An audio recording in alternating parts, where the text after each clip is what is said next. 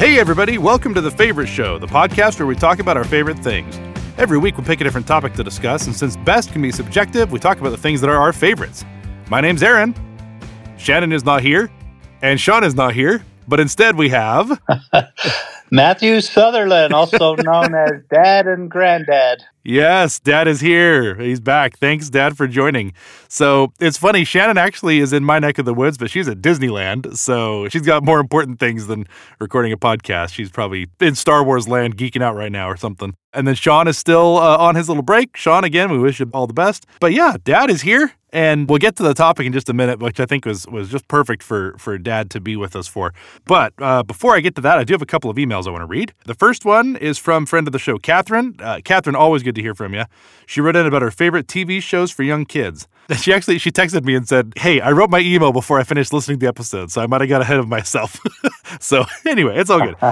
But she says, hi, favorite show friends. Listening to your show today brought up lots of good memories. When I think of my favorite shows I watched as a kid, the two obvious ones that pop up are Sesame Street and Mr. Rogers' Neighborhood. A favorite show of mine that a lot of people don't know about, though, is Today's Special, which I did talk about at the end of the episode. It was an import from Canada and aired on Nickelodeon in the 80s. It takes place in a department store after hours. When an employee, Jody, arrives, she turns one of the mannequins named Jeff into a real person by putting on his magic hat. I forgot about the magic hat. I forgot to mention that. And the little mouse named Muffy says the magic words, Hocus Pocus Alamagokus. And also the night security guard named Sam. The night guard and the mouse were both puppets. A lot of good memories of that show. She says, and then for the slightly older kids, I really enjoyed two PBS shows called 3-2-1 Contact and Square One. 3-2-1 Contact explains science in a kid-friendly way, and Square One made learning math fun for kids. I could have used that one. I'm bad at math. My favorite segment in that show was MathNet, which was like Dragnet, but solving math problems. And then she immediately followed up with a quick other email and said, I can't believe I forgot Reading Rainbow. I loved that show growing up. LeVar Burton was the perfect host, so warm and welcoming. Thanks, Catherine. So thanks, Catherine. Thanks for emailing in. It's always nice to hear from you, and I'm glad. I had a feeling when I pulled Today's Special out of the hat that I was really reaching, because I think even Shannon and Sean were both like, what? I've never heard of this. So I'm glad you knew what I was talking about. And then Elise Tolman emailed in, Alex's mom. She had said, as you could probably tell, I binge listened to your show. Recently, I was listening to your show, and it took me from one to the next, and I thought I was caught up, but then it took me to a show I had not finished yet, which was clear back in 2022, the episode of Movies You Might Not Have Seen. I had a couple of comments on that. I've seen Lorna Doone, Saints and Soldiers, Master and Commander, Lars and the Real Girl, and That Thing You Do. I liked them all. I haven't seen Cats Don't Dance, but I did look it up, and it's on Amazon Prime, Vudu, Google Play, and Apple TV. Maybe because you talked about it, enough people looked it up, and they thought it would be worth the offer. Such a good job. Thank you. I will just take you at your word and think that's what happened. I love that. But yeah, Cats Don't Dance is such a good movie. It's really, really good. A couple of mine that you might not have seen. Duets is one of my favorites. It only got 21% on Rotten Tomatoes, but I love it so much that I watch it at least once a year. It's a road trip comedy about 6 different strangers from all walks of life who have one thing in common, a passion for karaoke. It features Gwyneth Paltrow, Huey Lewis, Paul Giamatti, Maria Bello, Andrea Broder, I hope I'm saying these names right, and Scott Speedman. Plus, there are some cameo moments with Angie Dickinson, John Panette, and Michael Bublé. You should check it out. The other one I'll mention is About Time. It stars Rachel McAdams, Domhnall Gleeson, Bill Nighy. I'm so sorry. I don't know a lot of these names. Margaret Robbie, Lydia Wilson, Tom Hollander, Vanessa Kirby. It's a quirky movie about time travel and family relationships. I think it's adorable. There's a scene with the main character and his father that always makes me cry. It came out in 2013 and got 70% on Rotten Tomatoes, but it's another one I try to watch often. By the way, I'd love to see Killer in the Orchard, so bring it to Christmas if you can, Shannon. Thanks for the show, guys. I love it. So Shannon, that's your task. You gotta bring Killer in the Orchard for the holiday, so you guys can watch it. Oh, and then Elise also had a quick follow-up email about listening to our children's show episode. Said definitely brought back a lot of memories listening to that episode. Mr. Rogers and Sesame Street started when I was 3 or 4 years old. I can remember watching them for the first time, and I remember how much I liked them. My older sisters were 4 and 6 years old, so they made fun of me for watching those baby shows. They're not baby shows. I watch them. I would watch them today, not baby shows. Another one I remember liking was Electric Company. Had a very upbeat music at the beginning, and I can still hear it in my head. Shanna mentioned SpongeBob. I watched SpongeBob a lot during the year after my husband died. It helped to lighten things up a little. Alex's younger brother Elijah loved the kids' show Phineas and Ferb. We forgot, did either of us mention Phineas and Ferb? That's a great show.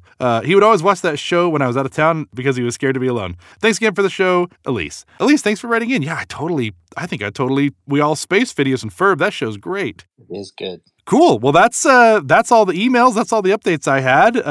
Dad, was there anything you wanted to talk about before we jump into this week's topic? So what was the movie category that they were commenting on? It was movies you might not have heard of. Oh, we had a movie topic, and we thought movies that we really enjoy that weren't necessarily like big hits, big blockbuster ones. And like we said, one of the ones we talked about was Cats Don't Dance, which was, I think, a great movie, but flopped at the box office. The Iron Giant, which is one of my top 10 movies of all time, but again, was not a huge, moneymaker at the box office. So there were a few others we mentioned, but yeah, that was that topic, the movies you might not have heard of.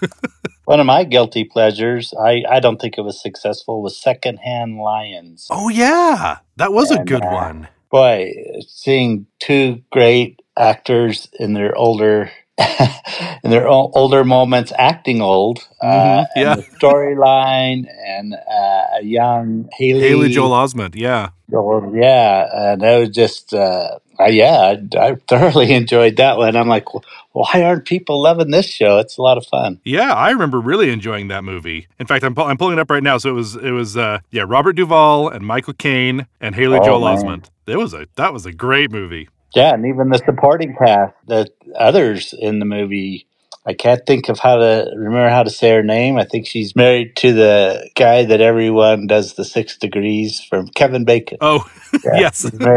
She's married to Kevin Bacon. She is so good in that thing. It's just unbelievable. If you know her name, shout it out because she deserves. I don't have it in my head. Yeah, if you're listening and write in. Catherine, help us. Please do. That's what you get for having an old man on the podcast. Oh, that's funny. As far as kid shows, Schoolhouse Rock. Oh, yeah. Something else. That one, stopped young and old alike. An electric company, I'm glad that was mentioned because, that's Morgan Freeman's start right there. Oh, was it really? Okay. I think so. So, and of course, Sesame Street, it was just, they had characters that taught so much. When I was playing guitar a lot, I actually sang a couple of songs from Sesame Street. So It's Not Easy Being Green. Oh, yeah. So anyway, all righty. Well, yeah, those were great comments from people writing in. Yeah, I love it. Thanks, everybody. I appreciate it. I guess with all that out of the way, though, we can jump into this week's topic, which is we were up for a music topic, and so this week we're talking about our favorite country artists, and by extension, folk and some of that other stuff. But this was part of the reason I invited our dad to join us, because I like country music, and our dad likes country music, and I don't know that anybody else in our family likes country music. So when I realized it was just the two of us, I was like, well, this might be our chance to talk about it. So yeah, your mom, when she married me, I think she thought she was going to get away from country music because that's all her mom and dad listened to. But huge disappointment to her was that she walked into a marriage filled with country music. Oh, that's funny. I love it. Oh, man. Well, so I pulled up on Wikipedia the entry for country music as a genre, and I actually learned a lot. This is very interesting. So country, sometimes called country western, is a music genre originating in the southern and southwestern United States. It first was produced in the 1920s by this name. Country music focuses primarily on working-class Americans and blue-collar life. And there's a whole listing here of subgenres and derivative forms and whatnot, and it talks all about the influence in country from all of this Americana and folk music, and by extension from that, bluegrass. That's one of the defining characteristics of country music, aside from the topic, is the instruments that are used to do it. Whereas rock music is primarily drums, guitar, bass. In a lot of mainstream country music, that is the same, but most country songs also feature banjo, fiddle, mandolin, pedal steel guitar, instruments like that you don't necessarily see as often in pop and rock music. There's all sorts of influences that are listed in this article, talking about American folk music, Appalachian music, or Appalachian, however you pronounce it. Lots of influences from African American, Mexican, Irish, and even Hawaiian music. And of course, the blues are a common theme in there as well. The term country music gained popularity in the 1940s in preference to what it was called before, which was hillbilly music. I did not know that was just what everybody called it before the 40s. Wikipedia does say in 2009 in the United States, country music was the most listened to in rush hour radio genre during the evening commute, and second most popular in the morning. So apparently people wanted something else for their morning commute, but driving home, they wanted their country music. So anyway, I remember listening to a decent amount of country music. Dad, you always had such a wide range of musical interests. And so I feel like growing up, especially like, Saturday morning when we were doing chores and you would crank up the tunes and there was a wide range of stuff. I feel like we got, a lot of different genres, but there was definitely some, country stuff mixed in there. I remember, Alan Jackson being played a bit and definitely some Vince Gill and bands that I wouldn't necessarily call them country, but like we've talked about the Eagles a bit on this podcast, and they definitely they're a rock band, but there's a lot of country influence in their music as well. So we definitely heard a lot growing up, and of course I've talked on the podcast a little bit about when I lived in North Carolina and my love of folk music and bluegrass music, and so that kind of lends itself to also enjoying the country music as well. I remember buying my first iPod, and they were so expensive at that time for me. And, I'd go in and out of the store. I wondered what the salespeople thought because I'd look at them. I would feel my face get hot and sweaty. And then I'd leave, and then I'd go in. But I was so happy I got that iPod because we could put all the genres on there, and including new music that you guys were discovering. But yes, I've always had a hard time just going with a particular brand of music, if you will. I try to listen to it all. But I will say, I'm old enough that I remember my granddad and a few others would refer to, it never was country music to them. It was country and Western, or simply country Western music. And a few of them would use the term hillbilly once in a while. So, our Sutherland origins out of Scotland into North Carolina, Virginia, hillbilly music was everything. And I'll bring it up when I bring up some of my favorites. But interestingly to me, there's folk music and country and Western music very blurred together.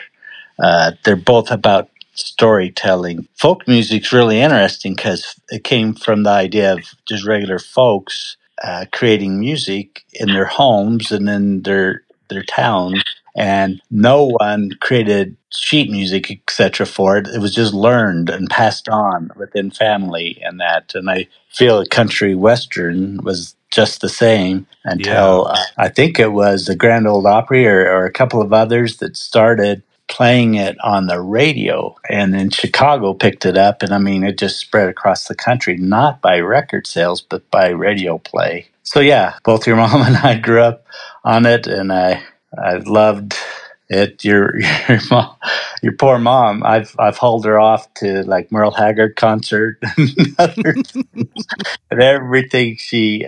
But guess what? At the passing of her mom and dad, which hasn't been that long ago, she has liked cranking on the music that they would put on and the playlists we create there. So anyway, it's something else. I will add country Western music. They had instruments that the rock and roll and jazz and blues weren't playing. And the one I think of, which is my all-time favorite instrument, I think you know what I'm going to say here, is the mandolin. I can listen to a mandolin play all day long, and I would love to incorporate it in every song that we ever record, Aaron. Oh, yeah, definitely. It is interesting, though, talking about the instruments, again, like saying that country is one of these genres that uses these folk instruments that other genres don't utilize as much. And the whole point you were saying about this folk music, these instruments, banjo and mandolin and the violin, fiddle, the way it's used in a folk music setting, they came straight from these immigrants that came here from Ireland and Scotland. The banjo is very common in Irish music. The mandolin is very common. There are other forms of it, like the cittern and things like that are very similar to what we know of, banjo, mandolin, violin. But it's kind of curious to see the similarities between a Scottish or an Irish jig or a Scottish folk song and an American bluegrass tune or an Americana tune, because that's just where that music morphed and evolved from, is from those jigs and those folk songs and whatever, the immigrants that came here and then writing about their life here with those same instruments or with evolved versions of those instruments, and now those being used with a lot of the other instruments that you find in rock with electric guitars and drums and bass and stuff, combining that into what we now know as country. And it's really, I think it's very fascinating seeing the evolution of music, of the influences from different things, the instruments from different places that all come together to create a specific genre that now, you hear on the radio and you hear like, oh, that's country, but like, how did we get there? And I think that's really cool. Yeah, the whole story, I learned about a mandolin from my dad. When he was growing up and lived in Blythe, California, he wanted to join the orchestra, and he was quite a singer. And so my granddad, his dad, ordered an instrument through the Sears and Roebuck catalog back then. Guess what instrument it was? The mandolin. Mm-hmm. and so he took it to school, and the teacher wasn't very kind, as the story goes, and a lot of his classmates poked a lot of fun, and so he took it home and never picked it up and never played it. But he always continued to play the guitar, and and so when that mandolin became available, I grabbed it with the idea that one of my children might pick it up, and boy, you did, and you ran with it, and yeah, that's that's how I first learned about things like a mandolin and a banjo and stuff. I remember finding that mandolin downstairs because it was around the time that I had seen it downstairs for ever since I was little. But I remember when I was getting into music and learning to play the guitar was one of the first ones I learned. And then I was in band at school playing trumpet and tuba and stuff. But while I was getting into that, and that was just like my hobby. When I wasn't playing games or riding my bike, I was learning instruments and just playing music. And I remember pulling that out and being like, what is this? Like it's too small to be a guitar. It's not. I don't think it's a ukulele. Like, what is this? And you told me it was a mandolin, and I started looking up online, and I feel like we got some chord chart books or something, and started learning. And we still have that little mandolin. It's the finish on it, the paint is all chipped and old because it's been around for probably 100 years or so, hasn't it, at this point? So it's a real good old instrument. Yeah. That's where it started. That's where that mandolin started with our family. It's pretty funny. So where do you want to start? Do you want to talk folk music? You want to talk country? Do you want to just blend them together as we go? Doesn't matter to me. We can kind of go wherever you want. Do you want to jump in first, or do you want me to start off with somebody? Well, how about I start with the folk, since folk music was big on the scene as a young child. I mean, it was over the radio and played on 45s and albums in my home constantly. And when you chose this subject, I realized that all of my musical roots began in folk.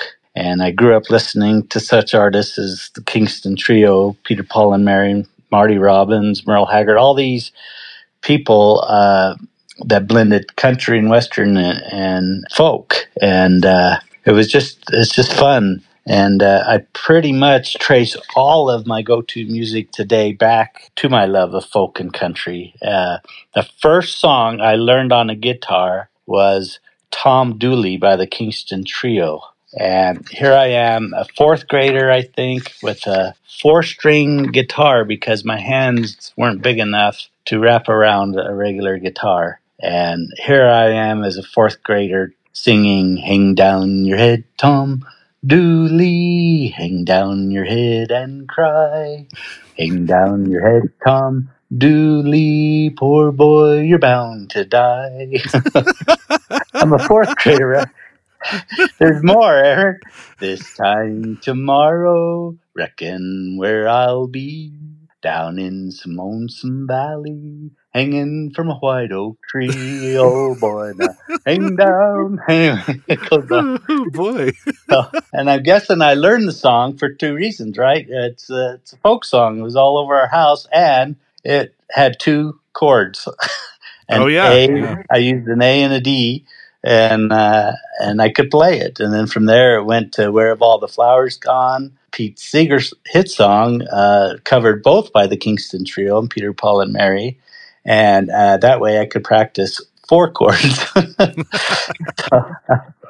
And it was only later in life, junior high to high school, that I just followed my dad around as we went to family gatherings and stuff. And he was singing lots of Elvis, but most of the Elvis was the country flavored Elvis.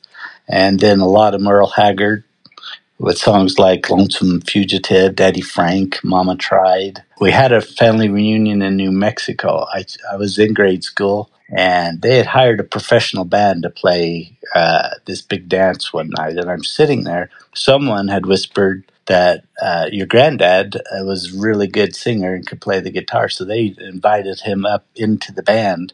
And I was just witnessing Elvis Presley right before my eyes, but it was my dad, and I was just mesmerized. And then after a couple songs, he took a break. Well, they kept playing. I walked up, grabbed my dad's guitar, and walked over and just started strumming. No chords at all. I'm just banging on the guitar while the band is playing. And so, anyway, that led to my first ever venture into playing a guitar. And it was, again, country music with a folk bass. So, anyway, what were your favorite folk songs and artists, Aaron? So when I was writing out my list, I did separate them kind of into, there's the mainstream country people that I'll get to in a little bit, and then there are the more like bluegrass folk groups. And I should say real quick, we're going to have a playlist for this, like we've done with all of our other music topics. Even though Shannon's not here, I'm going to beg her to make the playlist. I'll send her stuff. So, of course, if she's hearing it now, then it's too late. But we will have it. It'll be ready by the time you're listening to this now.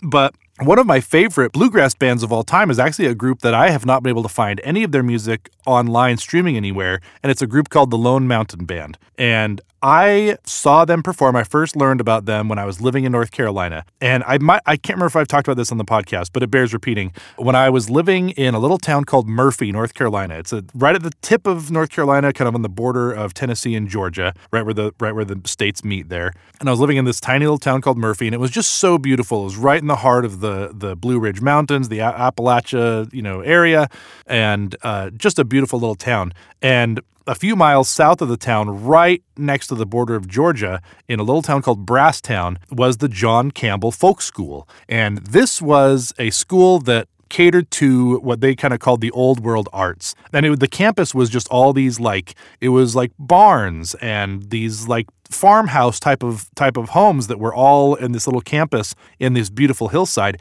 And they taught things like blacksmithing and luthier work and broom making and quilt making and all of these, leather work, all of these like amazing old world arts. And it's still there. You can still go there and take these classes, and it's amazing. But every Friday night during the summer, they would have a concert series, and it was in this stage was a big barn that had a stage on one end, and the whole sides of the barn had these big doors that would open. So in the middle of the summer, it would be hot and humid, but outside you'd have the frogs and the fireflies and everything. It was just the most beautiful, picturesque place. And I remember going to a concert there once, and I think it was the first time I went there. It was the Lone Mountain Band. And so this group, it was a group of four. So there was upright bass, acoustic guitar, banjo, and then a mandolin / fiddle player. All four of them sang and harmonized at the same time. And it was just such good bluegrass music. They were so talented and so they were so good at their instruments, and the harmonies were beautiful. They were just really great. And they sang some common fiddle tunes, but they also had some songs songs they wrote themselves. And I think that combined with this amazing setting of being in a barn with the fireflies and the Blue Ridge Mountains behind me and everything, it was just like the most perfect, beautiful folk music experience. And I loved it so much. And about 10 years after I had moved back, I actually got a chance to go visit, and Stephanie came with me. And it just so happened the weekend we were there, they were playing at the folk school again. So we got to go see them again, and it was really cool. I don't think it gets any better than that. I mean, I know it was just incredible. I loved it so much. That's a treasured memory. I love that so much. That's when you know the stars are aligned perfectly. Yes, exactly. The other two bands I wanted to mention, though, that we definitely will have some of their music on the playlist that people have probably heard of, is Old Crow Medicine Show, which is a great Americana string band. They're based out of Nashville, Tennessee, and their most famous, or their most popular song was Wagon Wheel, which I know has become really popular, and lots of other people have covered it. I think Darius Rucker even did a great country cover of the song that charted really well. But they play a lot of cool bluegrass Americana music and fiddle tunes and original songs. But yeah, Wagon Wheel is their most famous song. And then, of course, we've talked about them before, but I cannot pass up mentioning Nickel Creek. Nickel Creek, I think, is probably one of those ones that is maybe more accessible to people because they've had some popular songs and have appeared in some other mainstream media and stuff. But of course, Nickel Creek is the trio of Chris Thile on mandolin and siblings Sarah Watkins and Sean Watkins on fiddle and guitar, respectively. The band formed in 1989 when they were all like 5 years old. They've been playing together ever since. Their first self-titled album went platinum. It was produced by Alison Krauss and earned a number of Grammy and CMA nominations. They're still going strong. They just released another new album that I have not even had a chance to listen to. I was doing research for the podcast tonight, and I realized there was a whole new album I haven't listened to yet, so I got to get on that. But they're incredible. All three of them are just amazing at their instruments and great vocals. All three of them sing lead on different songs. Their harmonies are amazing. They do play a few kind of traditional fiddle songs or folk songs, but they mostly do original compositions. And they do some fun stuff with their music too. Like a lot of traditional folk music does tend to be simple chords, simple progressions and stuff because it's all about the storytelling. But one thing Nickel Creek likes to do, because they are all kind of so proficient at their instruments, they do interesting ones. Like I think one of the ones I'll put on the playlist is a song called what's the name of it? Tom Bombadil. Hold on, In the House of Tom Bombadil. That's the name of it. Which, of course, I love because I love all things Tolkien. But the main melody of the song is in 7/4 time, which is not common in bluegrass music. They do some fun stuff like that. And I know like Chris Thile will use an octave mandolin, a bouzouki on some of the tracks, which is basically a big mandolin. But I love Nickel Creek. I can't say enough good about them. They're really good. And not to be confused with Nickelback. That's the opposite. Oh, no. Not. Sometimes I'm like, I like Nickel Creek. People are like, oh, you sure you should admit that? I'm like, no, Nickel Creek, not Nickelback. Don't mix them up. Well, our family trip to Nickel Creek's concert up at Park City was still just a magical moment for our family. And and that is the first album, did they cover The Fox? Yes, that was from their first album. Yeah, I mean, I grew up on that. Again, it was sort of a folk song covered by folk trios, and then here comes Nickel Creek putting it at a whole new level. It was just amazing. And that's a song that is, their version of it is so great, but it's also, again, a simple folk song. And so that's one that I've played in a couple of different bluegrass bands. And that's one that all of my bands have covered is The Fox. It's a great little song. And it's a fun one, which I also will say, quick shout out to one of my favorite band names ever that we came up with, which was a band I was in called the Trailer Park Heroes. That was a fun band. That was good. That was a good bluegrass group. Oh, the demise of that band came much too early. I know. I honestly believe, I don't know, that would have been so sensational to be able to keep going. And I don't know if you remember, I wanted to pay for you to go back to North Carolina and to the Campbell School. That would have been incredible to perform there with those guys. And just, and learn and perform. And mix it up right. Just it'd been Yeah. great. And your mom's like, you're going to college. It was one of those hard things because that was a band I was in when I was in college. But of course, like, Right. all of us were studying different things and doing different things. And so even though the band was so much fun to play with and really a lot of talented people, everybody was going their different directions. And so while it lasted, it was a lot of fun. I do miss that one. I've played in a bunch of different bands, and some I miss, some I don't. But that's one that I definitely miss playing with those guys. That was a fun group. Very good. But I think those are my main folk music guys that I wanted to share. And like I said, I'll get some of their music up on the playlist. And Dad, remind me, I need to, as I'm listening back, I'm going to jot these down. But if you have specific songs that you want to have put on the Spotify playlist, jot them down and text them to me or something, or send me a YouTube link, and we'll make sure we get them on the list. Okay, absolutely. Well, my folk list, I mean, both of my lists, I could have just kept going and going, but my top favorite folk artist is Bob Dylan. I know I got to be careful here. My oldest son is a Beatles maniac, and I've supported him, and I love Paul McCartney. I love following him even today, and I send Nolan all kinds of Paul McCartney stuff. But to me, Bob Dylan was the ultimate songwriter. And what's interesting is that I loved his songs before I knew he even existed. He was writing songs like "Blowing in the Wind." That was a huge number one Peter, Paul, and Mary hit. Also, "Don't Think Twice, It's All Right." Peter, Paul, and Mary, by the way, that is the most perfect number one breakup song of all time. Your granddad actually wanted you, with your voice and Shannon, to cover that song when we were all getting together for our 75th. And of course, he passed away just short of that. Forever Young, Make You Feel My Love, made famous by Adele and Garth Brooks, is a Bob Dylan song. I don't think I knew that. That's pretty cool. Wow. And he had a lot of hits in the 60s, like "It Ain't Me, Babe," but it was the hit was made by a group called the Turtles.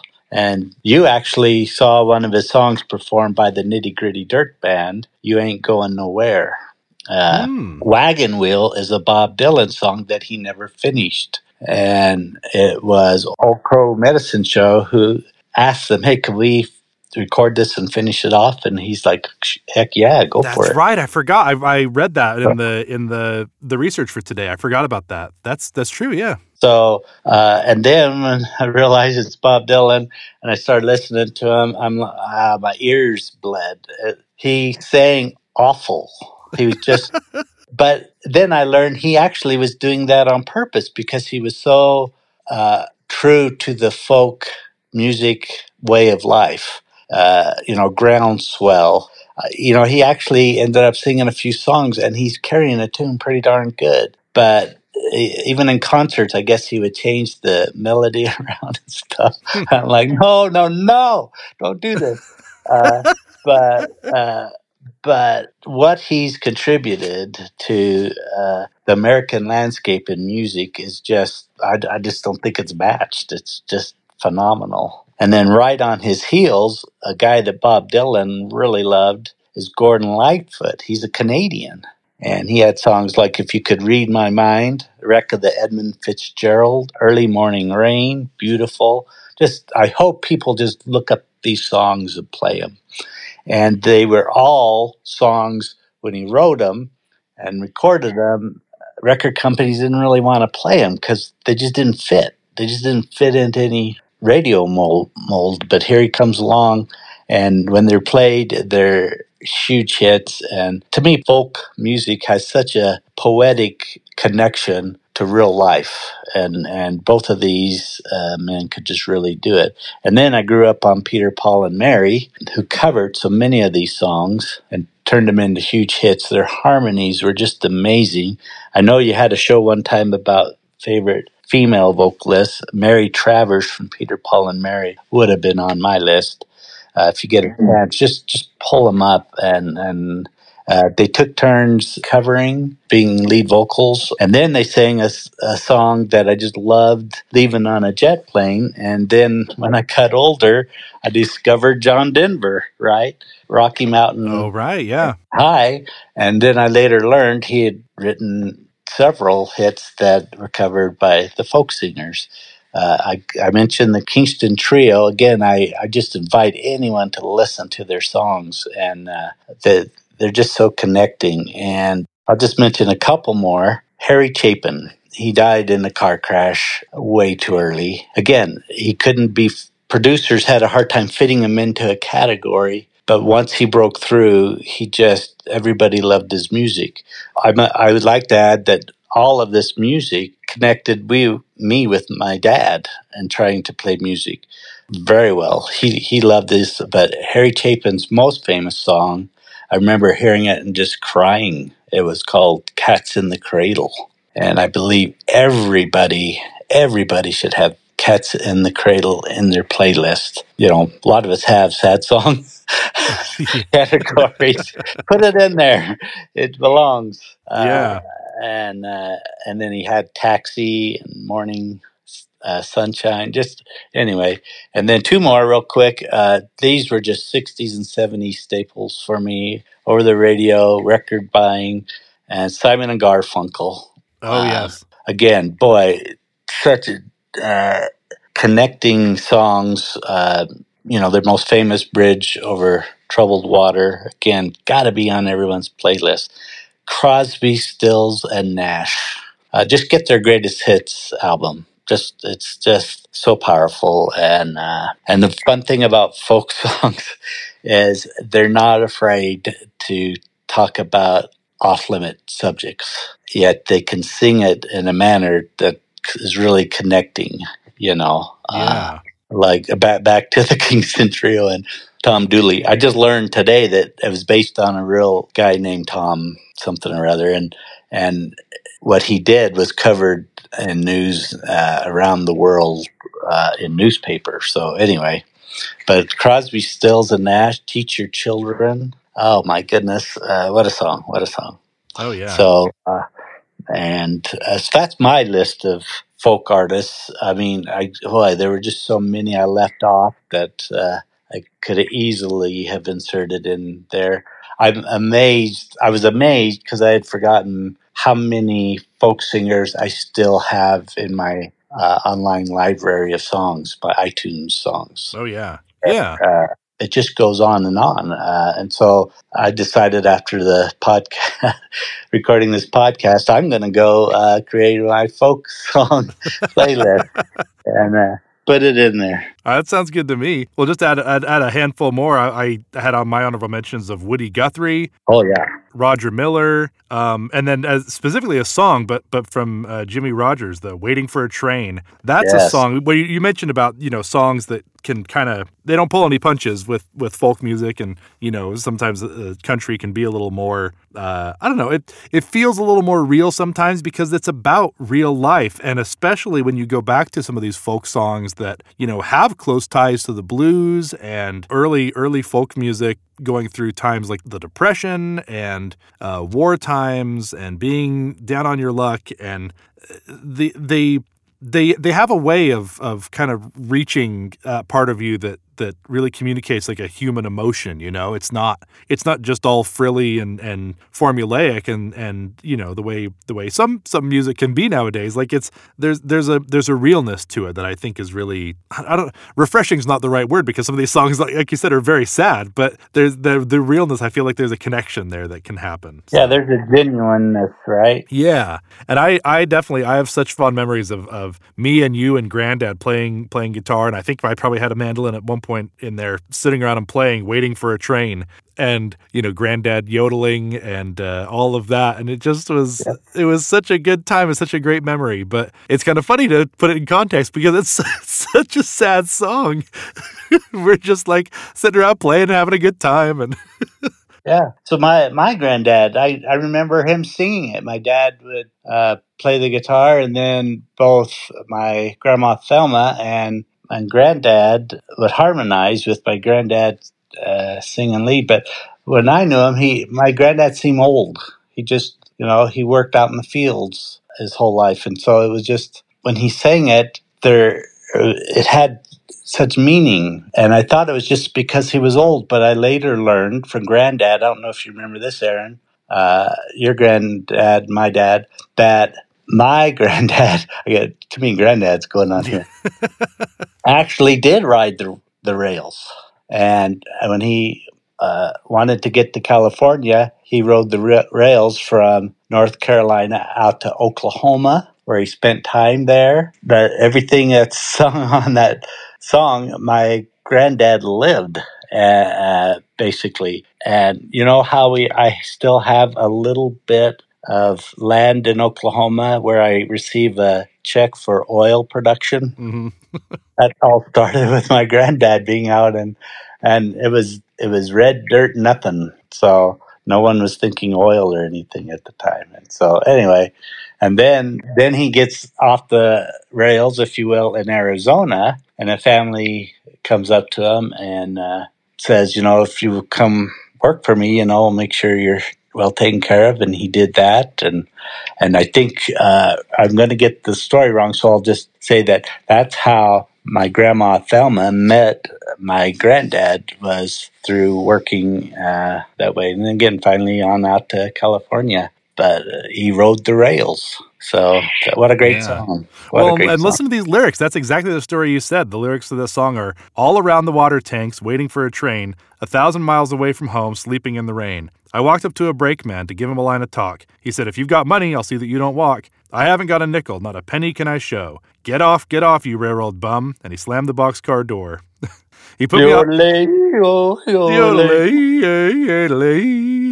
Yeah, there you go. Fantastic. Granddad was always better yodeler than I was, but well, he just could sing, couldn't he? Oh yes, boy, what a voice! Yeah. So that's great. I mean, those are fantastic mentions. What else do you have? Starting to blur the lines, but I feel like we would do everyone a disservice to talk about country music, Western music, and folk music, and not mention Dolly Parton. Right. But she is one who, of course, has done a lot of mainstream country music and whatnot, but her early days was all in folk music. She credits her mother with her love of music, but she was born and grew up in a one-room cabin. She was born in 1946, and according to Wikipedia, it says she was born on January 19th, 1946, in a one-room cabin on the banks of Little Pigeon River in Pittman Center, Tennessee.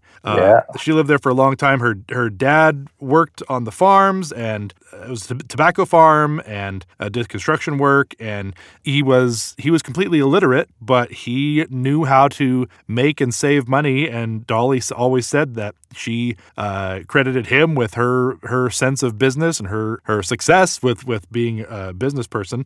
And then her mom, who cared for their large family, there were 12 of the kids. In fact, one of the pregnancies was twins, and so she was a mother of 12 by age 35, which is in a one-room cabin, which is just incredible to me. But Dolly talks about how her mom managed to keep the house and entertain the children with Smoky Mountain folklore and ancient ballads. She had Welsh ancestors and knew many old ballads that immigrants from the British Isles brought to the southern Appalachia in the 18th and 19th century. And she credits her mom with her love of music. And so then, of course, Dolly has so much of that influence in all of her music. There's so much of the storytelling and the realness of these stories, even, some incredibly sad songs. As much as I love Jolene, that's a great song. Boy, it's a sad song. If you actually listen to the lyrics, you're like, ooh, man, this is rough. Based on a true story. Did you know that? Yes, I did know that. It's crazy. But wow. That's, I just think, she's, of course, one of the greats all time of country and folk music and whatnot. But I love hearing the story of where she came from and those influences and how that really shaped her as a musician and as a singer and as a songwriter. And that's pretty cool to me. But that's where my list starts kind of morphing into more modern mainstream country, as we would call it. But do you have others you want to talk about, Dad, of more of the folk side of things? Well, to comment on Dolly Parton, she is just an American treasure, and again, I believe, I don't have it in front of me, but she has written so many songs that she herself has made a hit, but others have taken those songs and turned them into mega hits. Whitney Houston's "And I'll Always Love You," Yeah, I Will Always Love You is written by Dolly. Yeah. and there's many more. And even in her 70s now, she's just not slowing down a bit. Wikipedia says she's written over 3,000 songs, which is impressive to say the least. And let me just say, she covers just about every genre and topic you can think of in these songs. It's not like, just protest songs or love songs or romantic songs or, country ballads.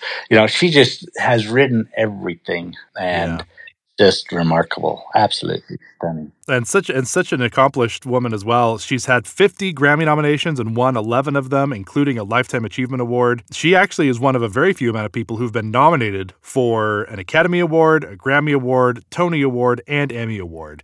She hasn't actually won the EGOT, but she's been nominated for all of them, and that's close enough if you ask me.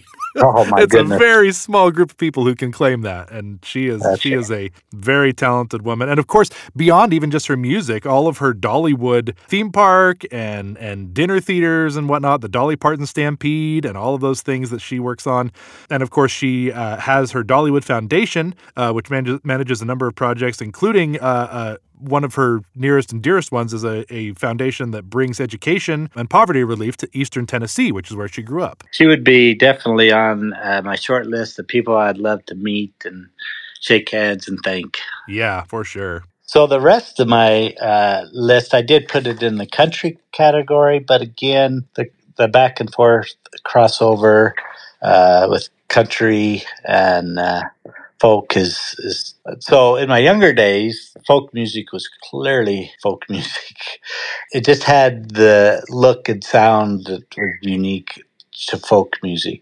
By the time I got in junior high and beyond, it was country and folk were blending quite a bit. So Yeah. anyway, do you want to talk country? Sure, let's talk country. So the rest of the people on my list, or most of the rest of the people on my list, are people that you would, if you turned on a country radio station today, the sort of music you would hear. Which in LA, it's 105.1. It's one of the pre-programmed channels in my car.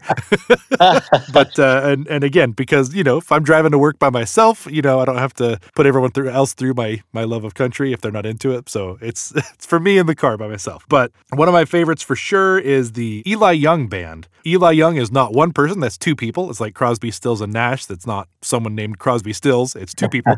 Eli Young Band was a band that I think I might have mentioned them before, actually. There was maybe from one of our love song episodes, there's a song of theirs that is great that I might have brought up. But anyway, so the two founding members are Mike Eli, who sings lead vocals and plays guitar, and James Young, who plays guitar. They met when they were at the University of North Texas as roommates their freshman year. They started playing together and writing music, and eventually added John Jones on bass and Chris Thompson on drums. Their biggest hit that was on the radio all the time was Crazy Girl. They also had a couple of hits, Even If It Breaks Your Heart, which is one of my favorite songs ever. I love that song. That's such a good song. Drunk Last Night, Love Ain't. They have so many great songs, and I love the sound they have. They definitely feel like a modern country band, right? Like electric guitars. It's definitely kind of that hybrid of like rock with the folk influence, which turns it into country. Another one of the people that I know I've talked about before on our female vocalist episode, but that was like, at least 50 episodes ago, so I'm going to talk again, is Casey Musgraves, who is probably my other favorite of the modern country singers. And Casey Musgraves' music definitely has kind of the country pop influence to it. There's a lot of, especially her latest albums. Her first two albums are maybe a little more folk country, and her most recent one is a little more pop country, but still, she just has this beautiful voice, and again, this great storytelling quality of the songs that she sings. Her song Rainbow was everywhere for a while, and again, just a beautiful song telling this story, and that's one that kind of hit me close to home too, because having a mom and a grandma that were worriers, and the song is all about like, look up, like the sun is shining, like put away your umbrella, the rain has stopped. Even though you're looking down and you're worried about the storm has passed. There's a rainbow, and it's I something about that kind of touched me in a way that, I don't know, touched something emotionally in me. But yeah, Kacey Musgraves is definitely one of the other ones that's on the top of my list. And then the third that I have to mention that is maybe so Kacey Musgraves maybe a little more the folk and country. Eli Young is more of the rock country, and then this guy who is a lot more of like the blues and country, who also just every song of his is amazing, is Chris Stapleton. He actually is even more accomplished as a songwriter than he is even as a solo artist, which is saying something, because he is an incredible singer and an incredible musician and has some great songs out there. But I was reading on Wikipedia, Chris Stapleton has co-written 6 number 1 country songs, including with Kenny Chesney, Josh Turner, George Strait, and Luke Bryan. He's also appeared on many other artists' albums, including Adele, Kelly Clarkson, Brad Paisley, Dierks Bentley, Taylor Swift. He's co-written songs with Vince Gill, Peter Frampton, Sheryl Crow, Ed Sheeran, and more. So I know he's performed live with John Mayer in the past. Like, this guy, he is everywhere. I am so impressed with the tone that he has. He has such a soulful, kind of bluesy tone of the guitar playing, and his voice is great. And anyway, if I had to pick my 3 favorites of modern country, it would have to be those 3. Those are good ones. No doubt about that. I mean, back to Kacey, I mean, that Rainbow song, yeah, I remember tearing up when I think it was you that introduced it to me for the very same reasons. I just think of an eternal soulmate that I just want to bring great happiness to, but sometimes it's been a difficult thing to do. And she was able to put my thoughts I've had for many, many years into a very beautiful and poetic song that's just amazing. And then Chris, of course, yeah, that voice is, my goodness. How come some people just get that voice like that? I know. It's true. Boy, every time he opens his mouth. And Kacey as well. Yeah, both of them. I could listen to either of them all day. Yeah, they're fantastic. And I figured you would cover the more contemporary artists. So my list is kind of a mostly a throwback to the old country and western type days, where even though there was a lot of crossover, Elvis, my number 1 favorite, he just was dynamic at crossing over between country and rock and roll. I was going to bring up Kenny Chesney. If you want to hear a sad song, Aaron, sure will remind you about your papa. It's called While He Still Knows Who I Am. I haven't been a huge fan of Kenny Chesney's, but this song is just beyond piercing your heart. It's just a fabulous song. So I'll take a listen. I'll keep the Kleenex close, too. Okay, so here goes my list. The very first artist on the list is going to get a lot of blowback. I have my number 1 favorite country artist is the Eagles. You know, I'm glad that you said that, because I was starting to make my playlist ahead of time just to save myself some time, and I absolutely put a few Eagles songs on there. I know when you look up on Wikipedia or whatever, you look them up and they always say it's a rock band, and yes, they're a rock band, but man, Take It Easy, Peaceful Easy Feeling, like, come on. Those are country songs through and through. Right. Keep going. Lion Eyes, New Kid on the Block. Yeah. Desperado, Tequila Sunrise. Yes. Best of My Love. I mean, there actually was a huge country album done. This is after the Eagles had split, and the country people got together, and a lot of artists, a lot of big time artists for the day put together. It's called Common Threads, and it's nothing but Eagles songs. And their influence on today's modern country singers is deep and far. So I've got them up there. I'm glad you did. Yeah. So you know how much I love the Eagles. To me, they've had the best rock song, the best pop song, and the best country song ever recorded. So there you go. There you go, yeah.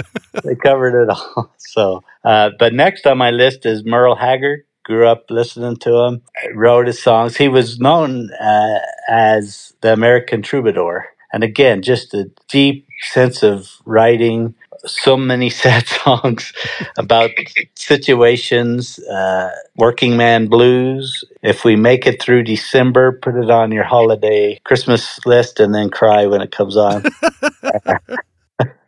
Mama's Hungry Eyes. Oh my goodness, Big City. I mean, it just goes on and covered by so many other country artists. And everybody wanted to sing duets with him. And in his prime, he had, again, we talked about Chris Stapleton. Merle Haggard had just one of the greatest, smoothest voices you could ever listen to as he, it was like butter melting as it was breaking your heart with this song. So I put him on the list. And then Hank Williams, not Hank Williams Jr., but Hank Williams. Oh, yeah. Again, what a catalog. You talked about Nickel Creek when we went to see him in concert. They covered one of his songs. I think it was Move It On Over, and best cover I had ever heard of it. And I have looked for somewhere that them having it available for download, and it's never appeared. Oh, man. But yeah, I'm so lonesome I could cry. I mean, goodness, says it right in the song. You know? That's right, yeah. And I just encourage anyone who's not familiar, just pull up his catalog and just amazing songs. And just, again, it blurs. He could have been on the folk list, but he certainly was he created a legendary sound that became uniquely country and Western.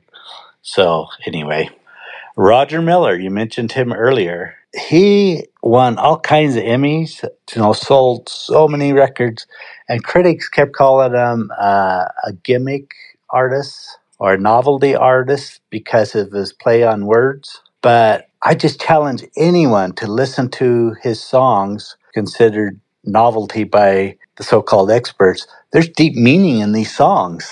He just put a lively twist to them. And I think a great example is actually a Disney song for which I think he won Oscar for.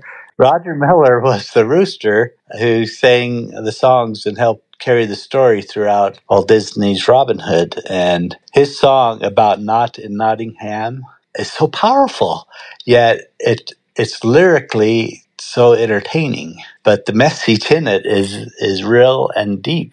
Yeah. And he had lots of songs this way. He had one called Dang Me. It's like, dang me, you ought to take a rope and hang me. And it's about mistakes and it's very connecting and very real. And when we were moving Sean to Dallas, Texas, we were going through Oklahoma and we saw an exit for Eric, Oklahoma, and that's where Roger Miller was raised, even though he was born in Texas. And you go there, the town is so small, it had one traffic light, and that crisscrossed the middle of town, a half a block any direction, and you were out of town already. And dab in the middle of town is a Roger Miller museum. And we got there 15 minutes late. It was closed. Oh, no. I'm like, oh no. Anyway, so again, I just challenge people to listen. And again, a lot of songs that are even recorded today and becoming hits are Roger Miller written songs. Well, and his lyrical ability was so impressive. Like, I even if somebody wanted to call it a gimmick, like, I would push back and be like, well, it's hard to do. Like, I'm even pulling up the lyrics of Oodalolly, which is such a seemingly simple song from Robin Hood. Just like the way he rhymes individual words within a phrase, like reminisce and this and that and having such a good time. Like, it sounds so simple, but the rhyme within the line of reminisce and this and that, like putting that together, and never dreaming that a scheming sheriff and his posse, and just the way that the stuff hits on the beat, the contemplating nothing but escaping finally making it, that is not easy to do. That is really like masterful lyric writing. Like, that's so impressive. And so, yeah, that is kind of weird that people would be like, oh, it's kind of gimmicky. It's like, well, how about you try it then, man? Come on, this is really impressive songwriting. Well, that's my comeback. No one else was doing it. And a few people have tried since, but none have risen to the level that Roger Miller did, and he won a Tony Award for the Broadway musical Big River. Oh, that's right. Yeah. And again, when you listen to the lyrics, they are so entertaining, but they're also mind-boggling. And Huck Finn and Tom Sawyer and all, there was some serious stuff happening back then, right? Yeah. And he incorporated it into the Broadway musical Big River, and my goodness, so great. And again, today's country artists like Alan Jackson, Tall Tall Trees, took it to number one. Husbands and Wives by Brooks and Dunn. Oh, again, you want another just crazy serious song about difficult marriages. He's actually kind of a hero to me, because I chose being an advertising man and having to write advertising copy and come up with graphic design to go with it. I mean, what Roger Miller did lyrically is just like one phrase, just what you shared, Aaron, shows so much, tells so much of a story. It's crazy. And then Willie Nelson. My folks loved Willie Nelson before he became the redheaded stranger with the long hair and the marijuana and everything else. He had short hair, and his album covers, you got to look him up. He's got a tie and in a suit, But, very opposite of now. Right. But again, his song, I didn't get into him the way my parents were listening to him. But then Blue Eyes Crying in the Rain came out about the time I was heading to college. And again, such a good, sad song. And with my buddies, we were all listening to Boston and More Eagles and things like that. But my goodness, his songwriting, and he, Aaron, you probably know more about this than I do, but he has the same guitar with holes in it that's being held together. I think he's called his guitar Trigger, and he's created such a unique guitar playing sound, and it's just he's just a masterful guy, that now I just love listening to him. Yeah, I remember I watched the video actually about his guitar, and there was a luthier that was actually doing some work on it. And he's done work for all the biggest names in the industry. He's like one of these expert guitar luthier guys. And he said he just was sweating bullets when he first got this guitar and was like, I have to work on this. Like, I cannot mess this up because this guitar is so unique and has so much of the tone of what he does. Like, beyond the regular sound hole, just from the strumming, I don't know if it's with his fingers or a pick or maybe both over the years, has worn a second hole in the top of the guitar. If you go look up a picture of Willie Nelson's guitar, it's a very famous one. You can see, like, it looks like it's broken. It looks like it's about to just fall apart. And I just remember feeling so sorry for this luthier. And of course, he knew what he was doing and he did a great job, but he just talked about how scared he was. He's like, I cannot mess this up working on this guitar. And it's not a typical guitar that a country western or folk or anybody you would generally play. It's almost in the classical sense. Yeah, that would be Spanish type music. Anyway, it's a lot of fun with Willie Nelson, and just really enjoy the guy.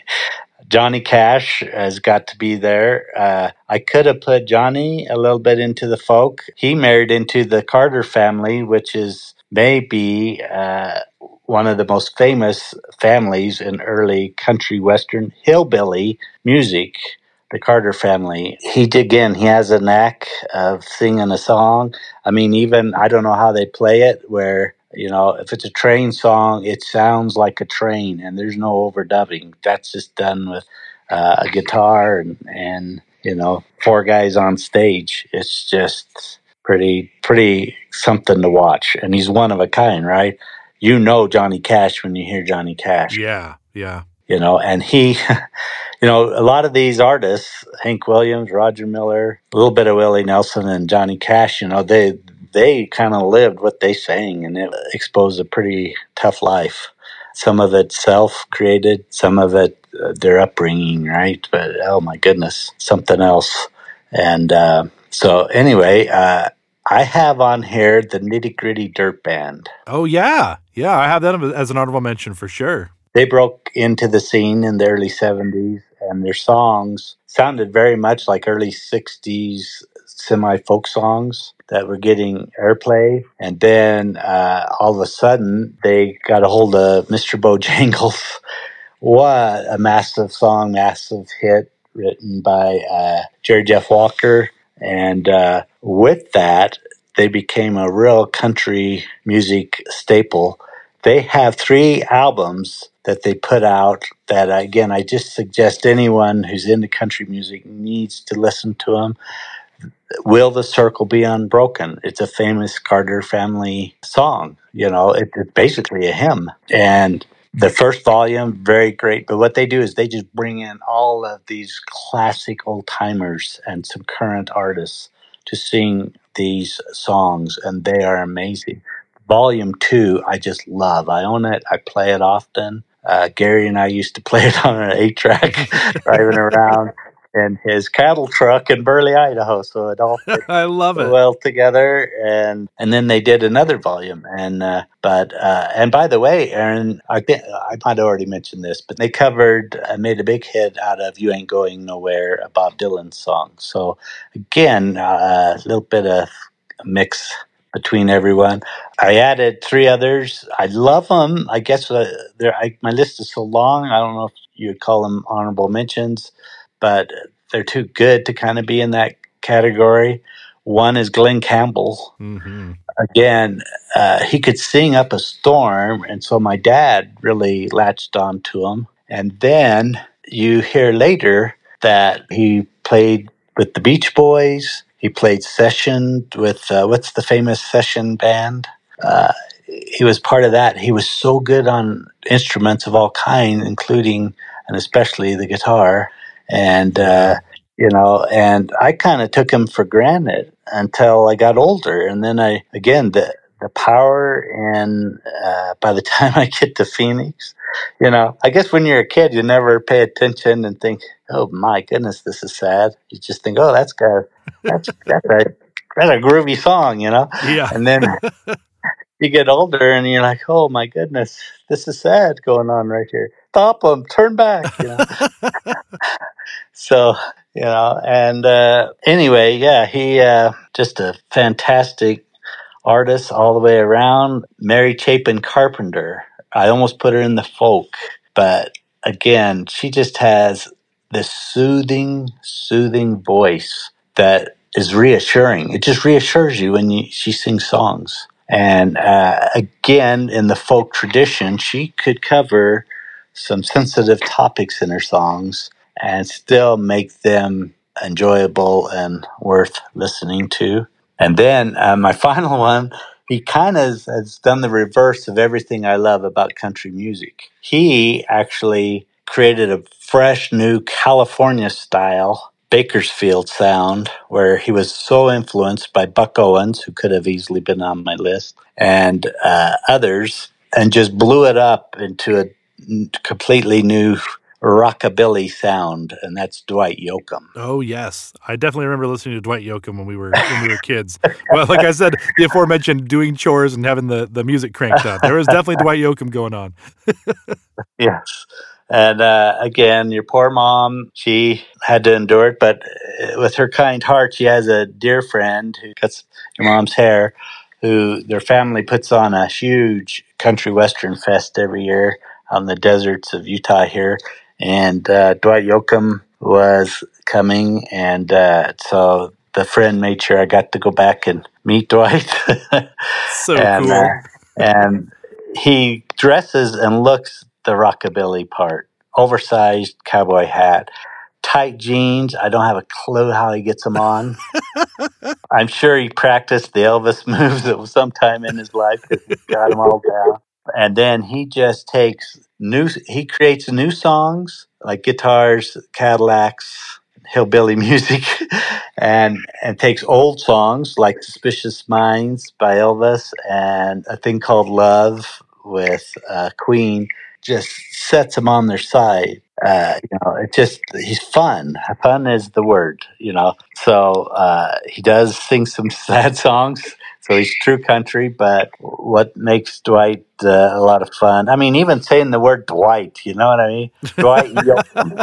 It's fun. It's just fun. So his music's fun. His name's fun, and anyway, so those were my add-ons. Man, it's so funny. The more we talk about this, the more I keep remembering people. Like I when we were talking about folk, I was remembering Alison Krauss, who is just phenomenal. You were talking about some of the country and singer-songwriters you were growing up with, and I immediately remembered Roy Clark, who I talked about as one of my favorite guitar players. Boy, that guy. And again, some sad songs, but also some amazing guitar playing and just incredible. What a fun guy. Soggy Bottom Boys, that did a lot of work on the Oh Brother Where Art Thou soundtrack. Man, I keep thinking of more. And on the mainstream thing, I mean, yesterday I was driving somewhere and a Carrie Underwood song came on, and I just was thinking, boy, this girl can sing. It just goes on and on. So, man, this might be, well, for a long time, our longest episode has been way back when we did our female empowering media episode, and that was our longest episode. But this might be longer. Just the two of us might have gone longer than any other one. So. Well, I know now that you say that, Anne Murray, again, if you haven't heard Snowbird or some of her other songs, you talk about, I could curl up in her arms and feel safe. She has that voice. When you were talking about favorite female voices, I should have sent a list, but most of my list would have been some country singers. And she's also from Canada, like with Gordon Lightfoot. So, but great influence for us. The song, I do want to bring up this about Roger Miller. Glenn Campbell's last album titled Adios, can you believe that? He sang a Roger Miller song with Vince Gill. And again, a sad song, but listen to the play on words. Am I all alone or is it only me? That's good. That's really good. You know how online people will say, write a one-sentence story? There's a one-sentence story right there. Yeah. By Roger Miller. The last, another one of his songs, the last word in Lonesome is me. My goodness. There, Oh, I love it. Anyway, I couldn't remember that song, but oh my goodness. So we could go on. Maybe we should have narrowed this one down more. Yeah, now I'm starting to think maybe we could have done separate topics for country and folk and singer-songwriter. I don't know. Maybe we'll do it. Maybe we'll still separate them someday. But either way, this is good. This was good. It's fun. It's fun talking about all these artists that, I have memories of listening to, and some I'm currently listening to, and it's a genre that I feel like is important to me for lots of different reasons. Even though I feel like on a daily basis I'm probably listening to rock most of the time, but like, a lot of these songs, a lot of these artists, like they have a place in my memory and a sometimes an important memory for me. So it's nice to talk about them. Sure. I mean, another one on the list is Miranda Lambert. She can sing the rock and country song, In Your Face, Don't Turn on Me. And then she can sing a heartbreaking song, The House That Built Me. If you get a chance, listen to that. With both of my parents gone, I think of them often with that song. Chet Atkins singing I Still Can't Say Goodbye. I mean, you were right about the sad songs. My goodness. But they immediately jump into my heart and stay there. They never go away. Yeah, for sure, yeah. So, well, thank you, Aaron. Oh, of course, yeah. I have no idea how to wrap this up because there's so. I know we could just keep going. We could go on for so long, but yeah, I guess after all that, maybe this is a good spot to wrap it up. So, but yeah, Dad, thank you again for jumping in. Kind of last minute, and just the two of us. I feel like it was fun. This was a good one. So, thanks again. Well, sure. Hey, should I bring up John Mayer? I think so many of his songs are influenced by. It's funny you mentioned that. I did put one John Mayer song on my playlist. It's from not his latest album, the one before it, but there's a song called Roll It On Home that is definitely a country song, and it's really good. So. Yeah, country blues, right? That's right, yeah. For a lot of his work. Anyway. Yeah. Thanks again. Oh, of course, yeah. But this is probably a good spot to wrap it up after all that. As usual, we want to hear what you think. Send us an email at thefavoriteshow@gmail.com. Look us up on Instagram at @thefavoriteshowpodcast. Let us know your favorite country /folk /bluegrass /Americana. We did a way too big topic this time, but let us know what your favorites are.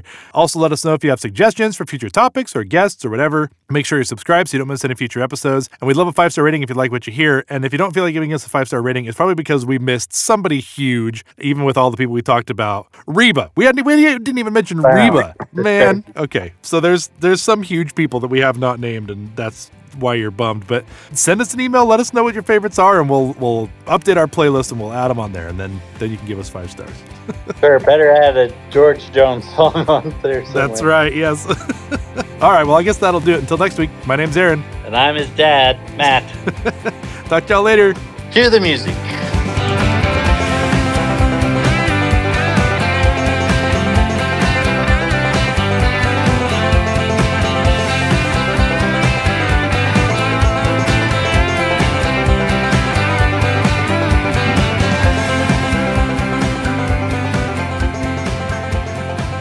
I wonder if I have time to do like a countrified version of the theme song. Ooh, that would be fun.